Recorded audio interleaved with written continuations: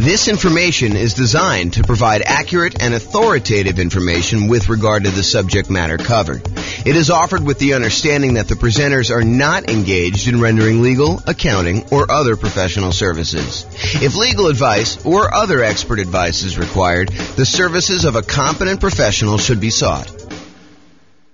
Welcome to the Minneapolis Real Estate Investing and Real Estate Financial Planning Podcast. Learn all about investing in real estate in Minneapolis, Minnesota, with a combination of real estate financial planning and modeling with numbers specific to Minneapolis.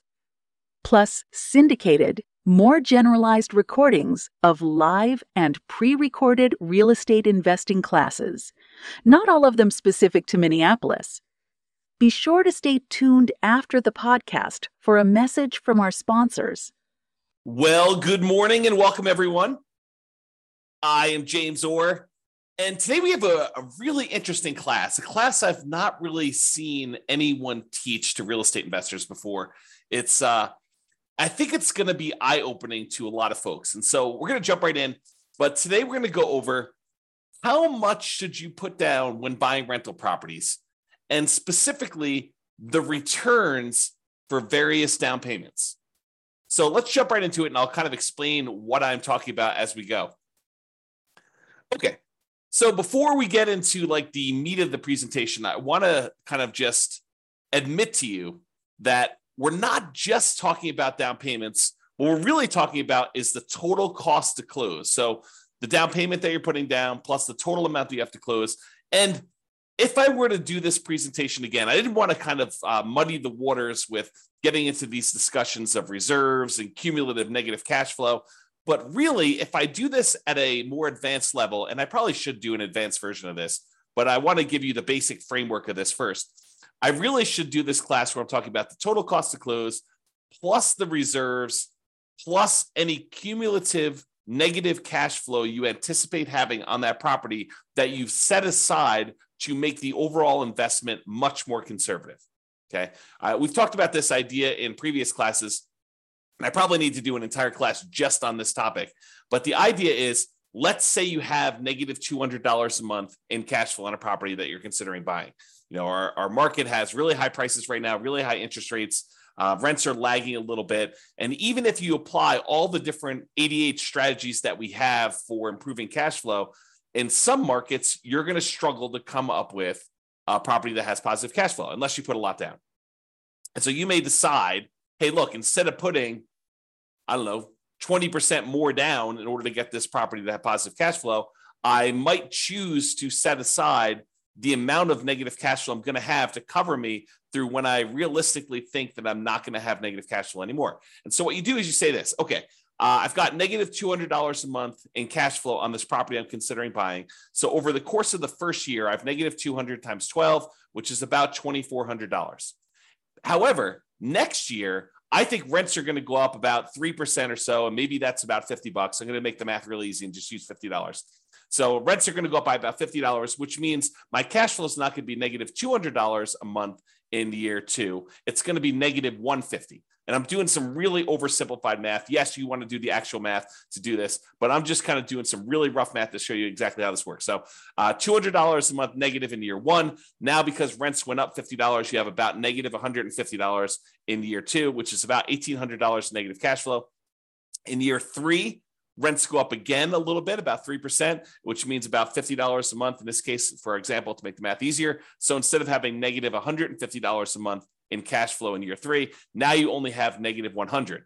You do that. So negative 100 times 12 months is about $1,200.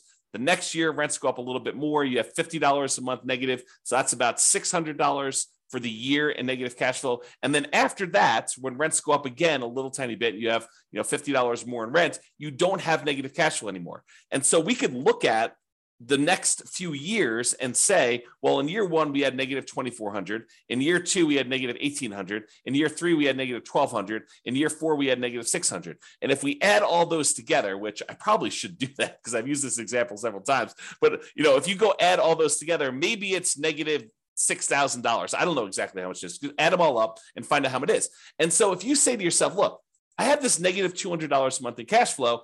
If rents go up just a small 3% per year for the next, whatever that is, 5 years, the chance of me having negative cash flow after 5 years is really low. So I could take $6,000, set it aside in addition to my reserves, knowing that that will help cover any negative cash flow I might have on this property for the reasonable future that I see with having rents go up a tiny bit each year. Now, with that being said, do rents always go up? No, they do not. Is it possible you have a tenant in there and in order to keep the tenant in there, you don't raise the rent $50? Sure, and so it's only $25. If you want to be more conservative about this, set more aside. But the idea is it'll make you much more conservative, much safer to set aside the reserves you need, and then in addition to that, counting up the cumulative, the additive total of the amount of negative cash flow you're likely to have until you get to the point where it's likely to be positive. And you can look at this in the world's greatest real estate deal analysis spreadsheet. Just go download the spreadsheet, realestatefinancialplanner.com/spreadsheet. And you can look at this in the override section. It'll show you the cumulative negative cash flow you have on this property over whatever time period it is, and then set aside that money. Will it protect you 100%? No. Will it make you much safer than not doing this? Absolutely. And that's the idea, is I want to see you stay in the game. I want to see you be successful over a long period of time, not just buy as many properties as you can. And then when you have some type of downturn, you've got these, alligator type properties that you have negative cash flow on, and you're unable to hold through the down period. Okay. So before I get into today's class, we're talking not really just about down payment. What we're really talking about is total cost to close plus reserves, plus those cumulative negative cash flow numbers.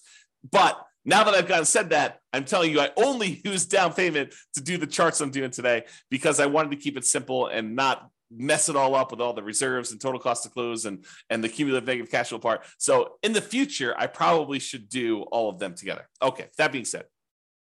So the question is this: how much should you put down when buying rental properties? And I think for a lot of real estate investors, it's, well, how much do I have to put down? But if you have a lot to put down, it becomes a really interesting question. It becomes the question of, what is optimal? What is going to be the best amount to put down? And part of you start thinking about this in terms of, well, what's my overall return going to be on the amount that I have to put down? Okay. So when you start thinking about this, here are some considerations. If you're going to do like a nomad strategy or a house hacker strategy where you're moving into the property and then you're ultimately going to use that property that you live in as an investment, whether that's nomading where you live in there for a year and then you convert it to a rental after a year, or house hacking where you're buying a property where you could rent out part of it, either renting rooms or you buy a duplex, triplex, or fourplex, and you're able to rent out the other units. Like whatever strategy you're doing where you're doing as owner-occupant interest rates are better than non-owner occupant interest rates. And significantly better. So if you're going to move into a property and live there, the interest rate you're going to get from a lender for putting the same amount down is going to be better than if you put the same amount down as a non-owner occupant, if you bought it as an investment property where you did not plan to move in. So imagine you're putting 20% down in the property.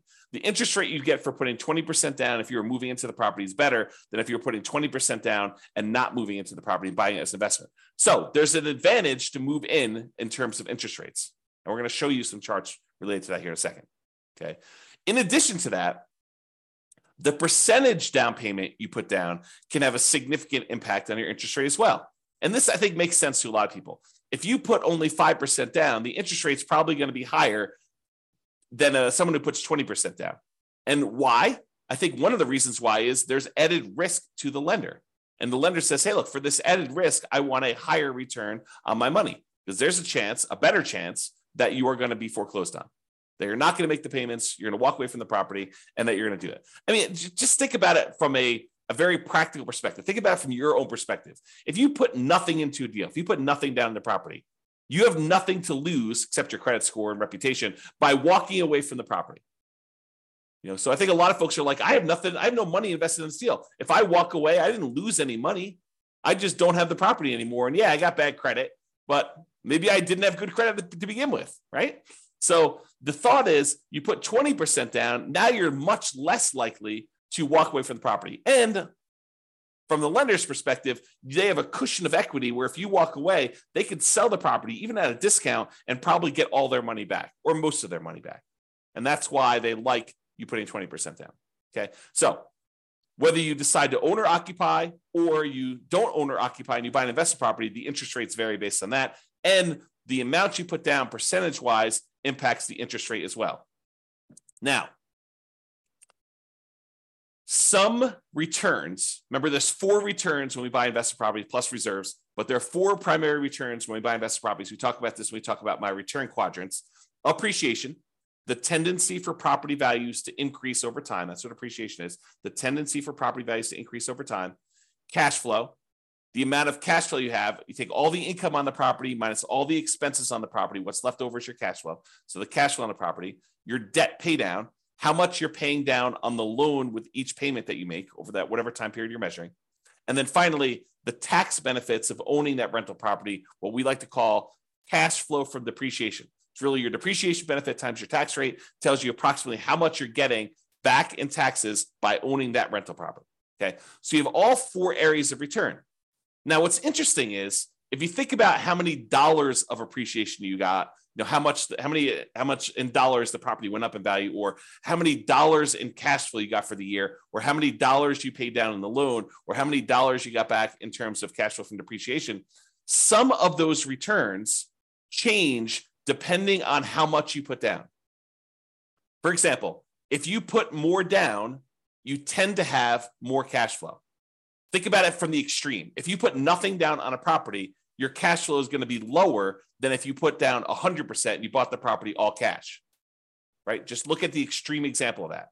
Can you see that when you put nothing down on a property, the amount you're going to get in cash flow is going to be lower. It's going to be a smaller dollar amount than if you put 100% down your property. Now, I'm not talking about the return on investment. I'm talking about the dollar amount of the return.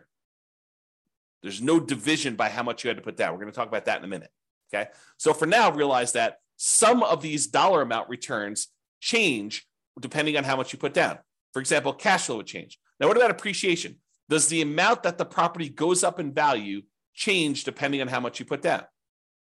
The answer is no. If you go buy a $400,000 property and it goes up 3% in that year, it went up $12,000.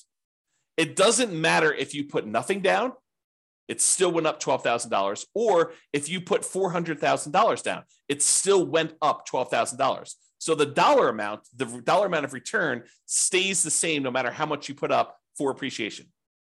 But for cash flow, it changes based on how much you put up. It also changes how much debt you pay down. And think of the extreme example. If you put nothing down, the amount you're paying down on debt is a certain amount. If you put 100% down, where you have no loan at all, the amount you put down is 0. So the more you put down, the less your debt pay down tends to be. There's some exceptions, whether you do 30-year loan or 15-year loan. But if you're doing the same term of loan, then that's the same. It makes sense. It's what I'm talking about here. Okay, we're doing comparison, same loan term to loan term. Okay, and finally, your depreciation benefit.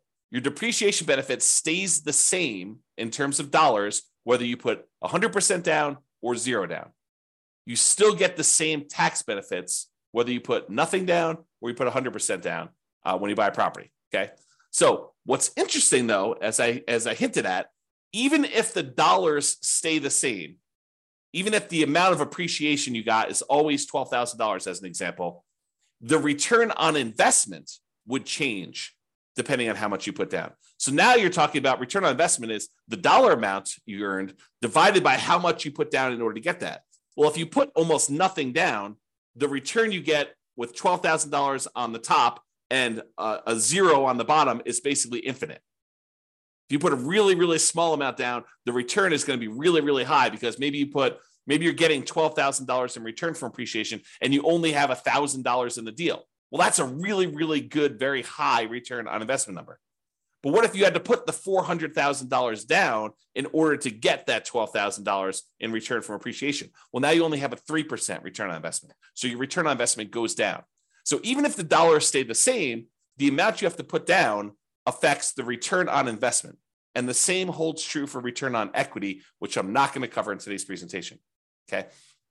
But these returns vary depending on how much you put down. So the question is, how much should I put down? Well, we're going to talk about that today. I'm going to show you how these returns vary on a single property. And I'll just point out here that when I did this class initially, this was not the first time I've taught this class, but Matt Weaver with Excel Financial Group provided the mortgage quotes I used to create the original versions of the following charts. However, I've since estimated to make the changes for our current interest rate environment. These charts would look different during different times. So if you really wanted to recreate the charts I've created here, you will want to go through and update the charts with your latest data from your mortgage broker. And most mortgage brokers do not like sitting on the phone with you while you go through and ask them for, 20 different quotes on 20 different down payments. Okay. Some will, most don't like it. Just a lot of work. Okay. With that being said, let's take a look at some charts, because I love some charts. All right. So this is a chart showing you the effective interest rates for a variety of different down payment amounts for owner-occupant and for non-owner-occupant. So I'm going to break down what's going on here. So first of all, what is effective interest rate? An effective interest rate to me means it's the interest rate plus if they have some type of monthly PMI, I add that to the interest rate so that it takes into account the interest rate you're paying plus the rate you're getting for PMI. So it does take into account PMI if you have PMI on this thing. PMI is private mortgage insurance. So it's the extra insurance you pay to protect the lender in case you default. And we usually have that if you put less than 20% down to buy a property. Okay. So effective interest rate is the interest rate with PMI in there. And we've plotted these by down payment. So on the left-hand side is 0% down. These are our nothing down loan programs. And then we increase until we get to the point where we have 100% down, which there is no 100% down interest rate because you don't have a loan at 100%. So that's why there's no data here for 100%. Okay. The red line are your owner occupant rates.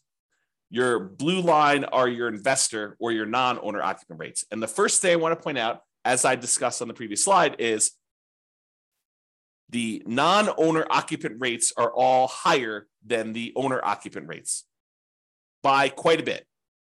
There's a pretty good gap between all of these. And the gap is not universal, meaning that sometimes for a certain down payment, for example, this 15% down payment loan, the gap looks just visually looks larger to me than the gap between a 30% down loan. So sometimes the difference between an owner occupant loan and a non-owner occupant loan is greater than other times. Another way of thinking about that. Okay.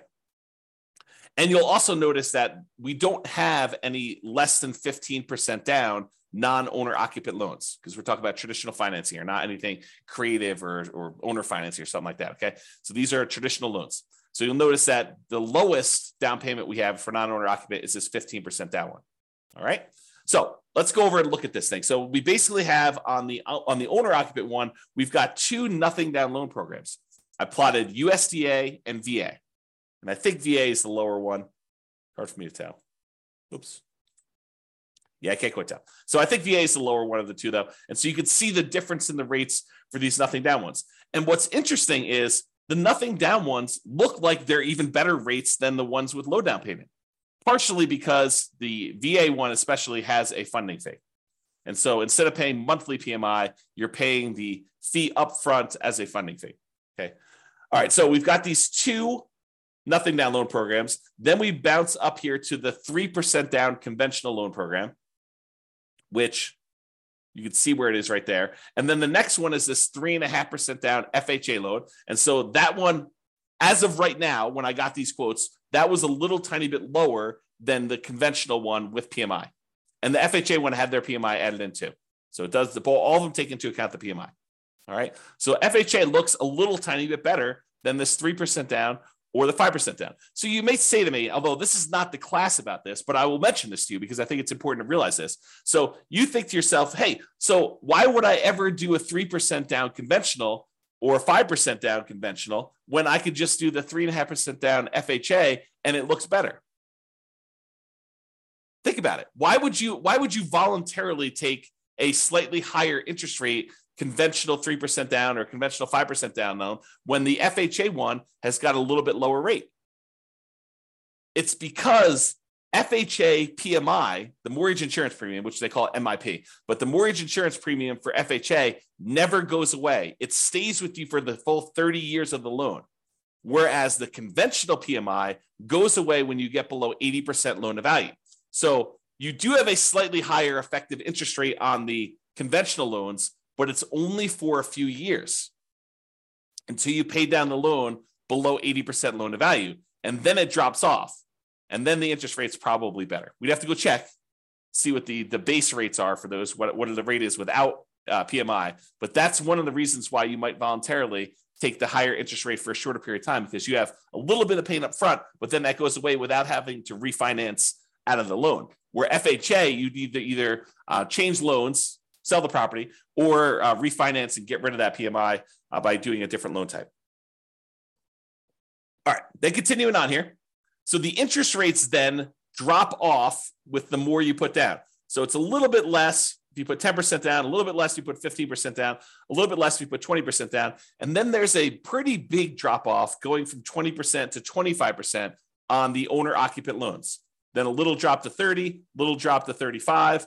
Looks like they're pretty much the same going across here to 40 to 50, little drop to 60, maybe the same for 70, and then a little increase for 80, which I think is because the amount you're borrowing is getting smaller. And then the lender's like, hey, look, I want you to, because the loan's so small, we have to charge a little bit more for that. And then it goes up when you get to 90% for what I believe is to be the same reason.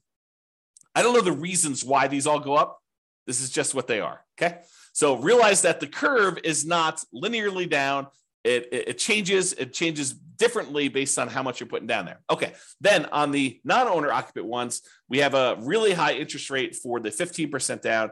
It drops off pretty significantly when you go from 15% to 20%, and it drops off pretty big again from 20% to 25%. And then it has a small decline from 25 to 30. Doesn't look like there's a decline from 30 to 35. There does look like there's a decline to 40%, though it's pretty small. And then it looks like it stays the same all the way through to 70% down. Then it bumps up where it gets more expensive if you put 80% down to 90% down. So this is just the interest rate. We really haven't talked about like what impact this has on returns. I just wanted to show you what is changing on the underlying interest rate as we change down payment amounts. All right. Then, because I can, oh man, me and my spreadsheets. So because I can in the spreadsheet, I show you, hey, look, I assume you're buying I think I did $500,000 property, but you're buying a $500,000 property, and it's very similar to regardless of what price you're doing, but this is just to kind of give you a static snapshot. So I take the interest rate you're getting, and I calculate out what your monthly payment would be, putting that amount down and getting that particular interest rate. And now I could show you approximately what your monthly payment would be. And you could see the monthly payment for the non-owner occupant, the blue line, is higher than the monthly payment for all of the corresponding owner occupant ones. So the thought is, if you can get an owner occupant loan, if you're willing to do Nomad or House Hack, you're going to have an advantage in monthly payment, which is going to result in you having slightly higher cash flow with the same strategy, right? So if you do owner occupant, you get a better loan, you get better monthly payment, so you have better cash flow if you decide to put the same amount down. So in this case, the 0% down ones, they're right here. This is the 3% down loan, which is interesting because the monthly payment for the 3% down conventional financing is really a little tiny bit less than if you had put a full 15% down non-owner occupant. Mind blown. So you could put 3% down as an owner occupant and have just the tiniest bit lower monthly payment than if you had a 15% down non-owner occupant investor loan, which is crazy to think about. In fact, all of the loans are cheaper than that 15% down non-owner occupant, if I'm looking at this right. Okay. All right. FHA loan is a little bit cheaper than the 3% down. Again, for that reason we talked about before. The 5% down is cheaper than the 3% down. And then this is the 10% down. And the 10% down, putting 10% down as an owner occupant seems to have slightly better mortgage payment than if you put 20% down as an investor. You put half as much down, 10%, if you're willing to move into the property, live there for a year, then convert the property to a rental, or if you're willing to buy a house hack and you're willing to live in the property and do that there. Okay, so that's kind of interesting. Then there's 50% down, so you can just see how these go until eventually you get down to putting 100% down. The payments are both zero. Okay, and these do include PMI. So it's principal, interest, and the PMI payment. Okay. All right. I think that's all I had to say about this chart. Then this shows you if we have an owner-occupant loan and a non-owner-occupant loan with the same down payment percentage. For example, we don't have non-owner-occupant loans, investor loans, for less than 15% down. So we can't compare, 0% down, 3% down, 3.5% down, and 5% down, and 10% down. But we do have a 15% down loan for both the owner-occupant and for the investor loans. And so now I could show you just the pure dollar amount difference between these two loan payments, if you got an owner-occupant and a non-owner-occupant. And so for putting 15% down, the monthly payment difference, which is also, by the way, probably the difference in cash flow, the improvement in cash flow, it's $500 better if you put 15% down to be an owner-occupant than to be a non-owner-occupant. So in other words, it's a $509.68 according to this. Of course, your interest rates will vary, so it'll be different, but about $500 difference in cash flow and monthly payment if you decide to do the owner-occupant version of this strategy versus the non-owner-occupant. That's a pretty big incentive. If you want to improve cash flow, if you're in a market where it's really hard to make things cash flow, this could be a difference. This could be a difference maker. I mean, it's $500 difference, putting 15% down. If you put 20% down, it's about $350 different. So it'll be $350 better if you put 20% down as an owner-occupant versus putting 20% down as an investor. For putting 25% down, it's $357 different. For putting 30% down, it's $331. For putting 35% down, it's $332. For putting 40% down, it's $282. And these are getting smaller. The differences are getting smaller with the more you put down, with the exception of being 80%, which, for all I know, there could be some really weird, wacky, kind of thing that happened when you're doing that. So the overall trend, though, is the more you put down, the smaller these differences are going to be in monthly payments, which you'd almost expect anyway because you're borrowing less. So you'd expect the differences to kind of scale that way anyway. Okay, so you can see now this difference between non-owner occupant and owner occupant and the impact that putting different down payments has on how much you'll have in cash flow. Pretty significant. All right, so we talked about this idea that return in dollars is different than return on investment. So we're going to first start by looking at return in dollars for a variety of down payments. And remember before, I told you about the 4 different areas of return. You have appreciation, the tendency for property values to increase over time. You have depreciation, which are those tax benefits of owning a rental property. You have cash flow, which is all the income you have on the property minus all the expenses, including your principal and interest, your mortgage payment, your taxes, your insurance, your vacancy, your management, your maintenance. All of those things get subtracted out. So this is really true cash flow after all expenses. And then you have your debt pay down. How much you paid down on the loan during whatever period we're measuring here, usually a year. Okay, so you have those 4 areas of return: appreciation, depreciation, cash flow, and debt pay down. And each one is shown on this chart using a different color. So appreciation is blue, depreciation is yellow, cash flow is green, and debt pay down is red. You'll notice they also match the colors we typically use when we talk about the return quadrants, because these are the returns in the return quadrants that we talked about. All right. Now, what I did here is I showed you the amount. It's an annual amount from year 1, assuming you can rent the property in year 1, which technically you can't rent an owner-occupant property in year 1 because it's an owner-occupant property unless you're renting, getting tenants in there, and it happens to be the same amount you're getting for regular rent. But it shows you the amount annualized return, and I'm using year 1 just to make the math simpler. And it shows you all the different loan types. Right here is the cutoff. Right here is the cutoff between owner-occupant, and then these to the right of here are investor. So you could see where they kind of like change pattern abruptly. That's where it changes from owner-occupant loans. These are all the owner-occupant loans, and these are all the investor loans. And so I show you the down payment amount. So these are the 2 0% down ones. This is 3% down, 3.5% down, 5% down, 10, 15, 20, 25, all the way up to 100% down. And then we switch back over to investor, 15%, 20%, 25, whatever it is to get through all theirs. Okay? All right.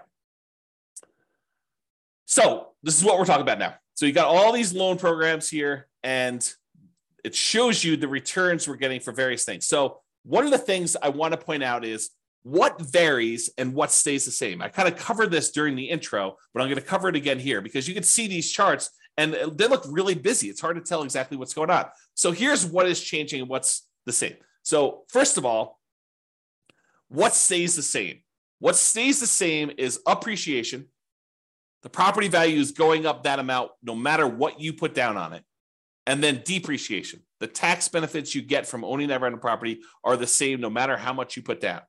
Okay, so that's these two over here. And it shows you the dollar amount is the same no matter what loan program you got. It looks like in this particular case on about a $500,000 property, which I believe is what I use for this, it's about $18,000 a year in benefit from that first year. And about $15,000 of it is appreciation, is the property value we're estimating is going up about 3% a year. It's about keeping pace with inflation, if you think of it that way, on a $500,000 property. And then here's the depreciation benefit, the tax benefits of owning this rental property, the cash flow from depreciation, how much we're getting there. And you can see that difference there. Okay, about $3,000 or so. All right. Now, what changes? Well, depending on how much you put down, it varies how much you pay down on that loan. And depending on how much you put down, it varies how much cash flow you're getting. And so you can see that there's a whole bunch of these early on where you put 0% down or 3% down or 3%, 3.5% down or 5%, 10% or 15% down, or even 20% down for the owner occupant ones where you'd have negative cash flow with the property that I picked. In your market, it may be positive, but you're more likely to have negative cash flow the less you put down. Think of it this way. What is cash flow? Well, what is negative cash flow, rather? Negative cash flow is really a deferred down payment. If you had put 100% down, you wouldn't have the negative cash flow, right? Put 100% down in the property, then you don't have a mortgage on it, the property would cash flow probably. You put 10% down, the property probably still cash flows. You put 20% down, you put 90% down, the property still cash flows. You put 80% down, the property still cash flows. But the less and less you put down, the less and less your cash flow is likely to be. And so you get to the point where you put a little down and you probably start having negative cash flow. So what is that negative cash flow? That negative cash flow is a down payment that you did not make. You're almost making the down payment monthly that you should have made to have positive cash flow. So negative cash flow is really a deferred down payment. You're making the down payment that you should have made to have positive cash flow to begin with, but you're making it monthly. That's what negative cash flow is. Okay. So if you put nothing down, you have a certain amount of negative cash flow that if you had put a lot more down, you wouldn't have had. So you can see here, though, how much in dollars the negative cash flow is on these properties. And then you can see how much you have in debt pay down. And you tend to have a larger amount in debt pay down with the less you put down. You put down zero down, put nothing down on a property, you tend to have a larger amount of debt pay down. And this sort of makes sense, right? If you're paying off all these loans over a 30-year time period, if you put less down, you have more that you need to pay off over that same period. So you got to be paying more off in order to pay it down. And the amount that you pay down actually does vary a little bit with interest rate. So the interest rate comes into play here too, because the higher your interest rates, the less you are paying down in debt pay down. Okay. All right. So you can see over time that this kind of changes. And in the owner occupant one, it goes slightly positive cash flow, somewhere between 20% down and 25% down. In this example, your city will be different. Your analysis will be a little bit different if you did this analysis for yourself. Okay. So I just did this for a prototypical property just to show you how this works. So you see over time, the amount you're paying in debt pay down goes down a little bit until finally you're paying down 100% here. And then when you get down to this 15% down loan, I think there's something wacky going on with this 100. I must have it mislabeled or something. So ignore that one. So the 15% down one, though, you have pretty significant negative cash flow. And then 20%, 25%, 30% down.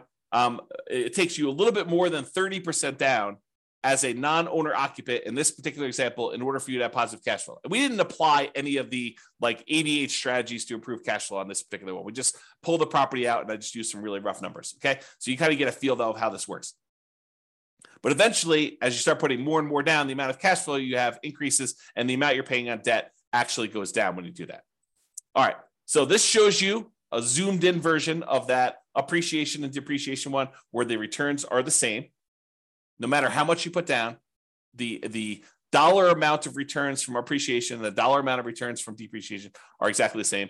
And then these are the ones for the cash flow and debt pay down, just zoomed in so you can see them a little bit better. Okay. And again, this is the dollar amount of return.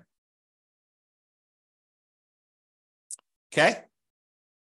I mean, I could talk about some of this stuff for hours. So I'm gonna save myself going off on these really long tangents, because you can see that if you add up the negative part and the positive part, you can see that this is probably net negative. And you can probably see over here, these are probably net positive, but the amount you're getting overall increases when you do this. So I don't know, it's kind of interesting. Just definitely some interesting stuff to look at here. All right. So we've talked about this idea of return in dollars. Now we're going to say, what is the return on what we had to invest in order to get that dollar amount, right? So the return on investment. And so this shows you the return on investment. How many dollars we had in appreciation, how many dollars we had in depreciation, how many dollars we had in cash flow, how many dollars we had in paying down a loan, divided by how much we had to invest in order to get that deal. So if we had to invest, nothing down plus some closing costs, you could see that there. If we had to invest, 50% down in order to get those, you could see those there. And you'll notice what happens is when we have very little in the deal, like 0% down plus some closing costs, you'll see that the returns look really, really, really high, right? Like the return here, not including cash flow, because cash flow is negative, is over 500% for the two nothing down loan programs. If you subtract out whatever the negative ones here, it's probably in the 350% return range. 350% return on investment by putting nothing down the deal. That's pretty phenomenal. And you're putting nothing down the deal, but you have some closing costs, which is why it's not infinite. For those that are wondering why it's not infinite, okay? Then you have this 3.5% down, or 3%, 3.5% down, and those are still pretty significant, probably pushing over 100% before you have the negative cash flow here. But you can kind of see those returns, but it's really hard to see what's going on here. So in order to make it easier to see what's going on with all of these other ones, I'm going to remove anything less than 15% down. So this is the same exact chart showing you the return on investment return amount, the percentage return on investment for each of the four different areas. But now I've removed anything less than 15% down so that we could see what's going on with those. They were just compressed before, and it was really hard to see. So now I'm going to show you what's happening with the 15% down. So here's what we've got going on. And I'm going to just use one or two examples here. So on the 15% down, owner occupant, you're moving into the property.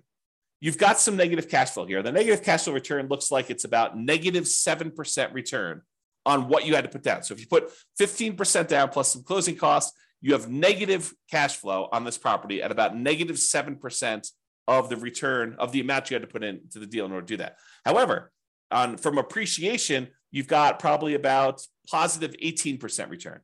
And the return from depreciation, I don't know, it looks like it's just eyeballing it here. It looks like it's probably in the plus 5%. And then the amount you're paying down on debt pay down is probably in that, 6% or so return. So you have all of these returns that are positive, and then this cash flow, which is a little bit negative here. Now, it's important to realize a couple things.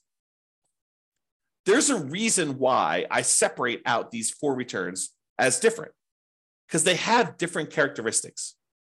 As one example, appreciation. Are you guaranteed to get 3% appreciation each year? No, you're not. You could get more than 3%. There have been several years in the last 5 years or so where appreciation has exceeded 3% in the overwhelming majority of the US markets by a lot, right? More than 3% per year. But are there years where property values do not go up? Or maybe even just your property does not go up in value? Absolutely. Can you have a year where property values go down, where appreciation is negative? 100%. You totally can have years where your property value does not go up. Okay. So appreciation is not a guaranteed return. It's a speculative return, right? We're speculating that the market will improve, and we're estimating what that might be in the future looking forward. And you give me a long enough time horizon, I'm telling you, it's probably going to be around 3%, looking back at the 100 plus years of history we have on how much properties appreciate in the United States. It's about what inflation has been, about 3%. Okay. So you give me a long enough time horizon, I'm telling you, it's going to be about that. Might your property in particular be a little bit better or a little bit worse? Sure. Might a certain market perform a little bit better or a little bit worse? Sure. Okay. but it is speculative in nature. It is not guaranteed. So this return, even though it's nice and big on here, is a somewhat questionable return. We don't really know. Now, what about this yellow area, this depreciation, the tax benefits of owning the rental property? Does it matter how the market does as to how much depreciation you get? No, it doesn't. It's a tax benefit set by tax code. So unless the tax code changes, which does happen occasionally, but this one's been around for a while. And so what's the best evidence that something will continue? How long it's continued in the past. Not saying that it can't change, but it's likely, I'd say better than likely, highly likely, that you're likely going to get this return. So the depreciation return is probably a pretty sure thing. Not guaranteed, but closer to guaranteed. As long as tax code doesn't change, you're probably going to get that. So that one is a good return there. What about this red return from debt paydown? Is debt paydown reliant on the market doing well? Does the market have to go up in value for you to get the debt paydown portion of your return? No. If you make the mortgage payments as agreed upon with your lender, if you don't default, you're getting that return. It's contractual. It's as close to guaranteed as you can get without there being a third party guaranteeing it, right? It's contractual. You have an obligation to make those payments to the lender. They have an obligation to accept those payments from you. And if you pay down that amount of money, you're going to keep the loan. You're going to get that return on the property. That's how much you're going to pay down the loan, because that's just how the contract is set up. Okay. So it's a contractual obligation you have for debt paydown. So that's not that speculative. It's pretty certain. Now, returns, let's talk about like when you get these returns. So appreciation, the property value goes up by 3%. It goes up by $12,000 in the first year or $15,000 in the first year. Do you get to pocket that money? No. Unless you sell the property or unless you do a cash out refinance, that is money that's sort of like being deferred until you collect it later. It's what I call cash later. What about cash? What about the depreciation benefit? The tax benefits you get from owning this rental property. Do you get that right away? Yes, you get it in that year. You get it on your tax return. And honestly, you can adjust your exemptions on your paycheck and you could get it monthly or weekly with your paycheck. You could say, look, I know I'm getting this at the end of the year. Let me go to my job and adjust my exemptions so that I'm being taxed less, because I know at the end of the year, I'm getting this big block back from owning this rental property. I'll just take it in with my paycheck instead. I'll pay less taxes in because I know that at the end of the year, I'm not going to have to pay taxes because I've got this benefit coming to me at the end of the year. So you can even adjust it up and get it weekly with your paychecks or biweekly or monthly, whatever your paycheck period is. Okay. So you could do that. So some of these are returns later. Some of them are returns now. Some of them are speculative and kind of like dependent on the market, which cash flow is also another one that's speculative, dependent on the market. And some of them are cash later or are not speculative. They're more guaranteed, more certain. Okay. So you can see that all these returns are not the same. So you may prioritize some returns over other returns when you're thinking about these and making these investments. All right. All right. So we got these couple different returns here, and you can see kind of like how the numbers vary over time, that the return on investment varies a lot depending on how much you put down, but you may go from having this negative cash flow to having this positive cash flow. And even though the return overall is lower, the return from cash flow is positive here, it's negative here. And negative here, small and negative down here, and a 25% down. Okay. And you can see how they compare to the investor loans versus the non-investor loans, the owner-occupant versus the non-owner-occupant loans here. So, for example, a 25% down, looks like the return's about, 18% here. For 25% down for the non-owner-occupant, it looks like it's about 18 minus whatever this is. So minus like 3 or so probably about 15. So it's a little bit less as a return on investment by doing the investor loan for 25% down, as an example. Okay. All right. These are just the returns for the ones that are variable. For the ones that are fixed. So the appreciation and depreciation, the dollar amount doesn't change, but now that the return, the amount that you had to invest in order to get those varies, now you can see that the fixed dollar amount returns are still varying once you put money down, so you can see how those change, okay, over time. And then these are the ones that are variable based on the loan to begin with, and they're variable based on how much you put into the deal. So for example, You put 30% down here, you can see you have the return just from cash flow and debt pay down is pushing, high 4%. But it doesn't get really, really crazy for the majority of these, right? It's still sub 5% for all these. It just changes which one you're taking the return in. This is sort of my idea of deal alchemy. Do you want to move your return from debt pay down to cash flow? Well, you put more down, you can get less debt pay down, and you're going to get more cash flow. But the return is largely similar, right? It's not varying a lot, varying a little, but not a lot. Varies more over here with your non-owner occupant. The return actually goes up overall with your non-owner occupant one, okay? And you can see how all that plays out. All right, so in conclusion, pretty cool stuff, right? Interest rates vary based on owner occupant and non-owner occupant pretty significantly. Interest rates vary based on the loan program, which makes sense to you, right? Doing VA loan versus USDA loan program changes a little bit. Interest rates vary based on down payment amount, which I think is surprising for a lot of folks. Some dollar returns vary depending on how much you put down. So you put more down, you get more cash flow. You put more down, you get less debt pay down. Others don't. Doesn't matter how much you put down, your appreciation, the dollar amount of appreciation is going to be the same. Doesn't matter how much you put down, the dollar amount from depreciation, the tax benefits of owning the rental property are going to be the same. And not all returns are the same. Each return type has different characteristics. Some are speculative, some are not speculative. Some are cash now, some are cash later. So some have different tax rates, some have the other tax rates. The time you take to learn about these differences, to understand them and apply what you learn to your own situation is worth doing. You should go ahead and take the time and think about this stuff and think about what makes sense for you, what your goals are, and how to do that. Okay. If you need help applying this, that's what we're doing in the coaching stuff. So go ahead and reach out about doing that. All right. That's it. This has been James Orr. Hope you've enjoyed this class. I certainly did. I think we should do an advanced version at some point in the future. If you think we should, go ahead and reach out and let me know. We can go ahead and do those. And this has been James Orr. Have a great day. Bye-bye for now. With home prices up, mortgage interest rates up, and rents up, but not quite enough to counteract the higher prices and interest rates, cash flow on rental properties in Minneapolis is harder than ever. Book a call with the Real Estate Financial Planner to apply our proprietary 88 strategies to improve cash flow on your rentals. See the show notes for a link to schedule your call and improve your cash flow today.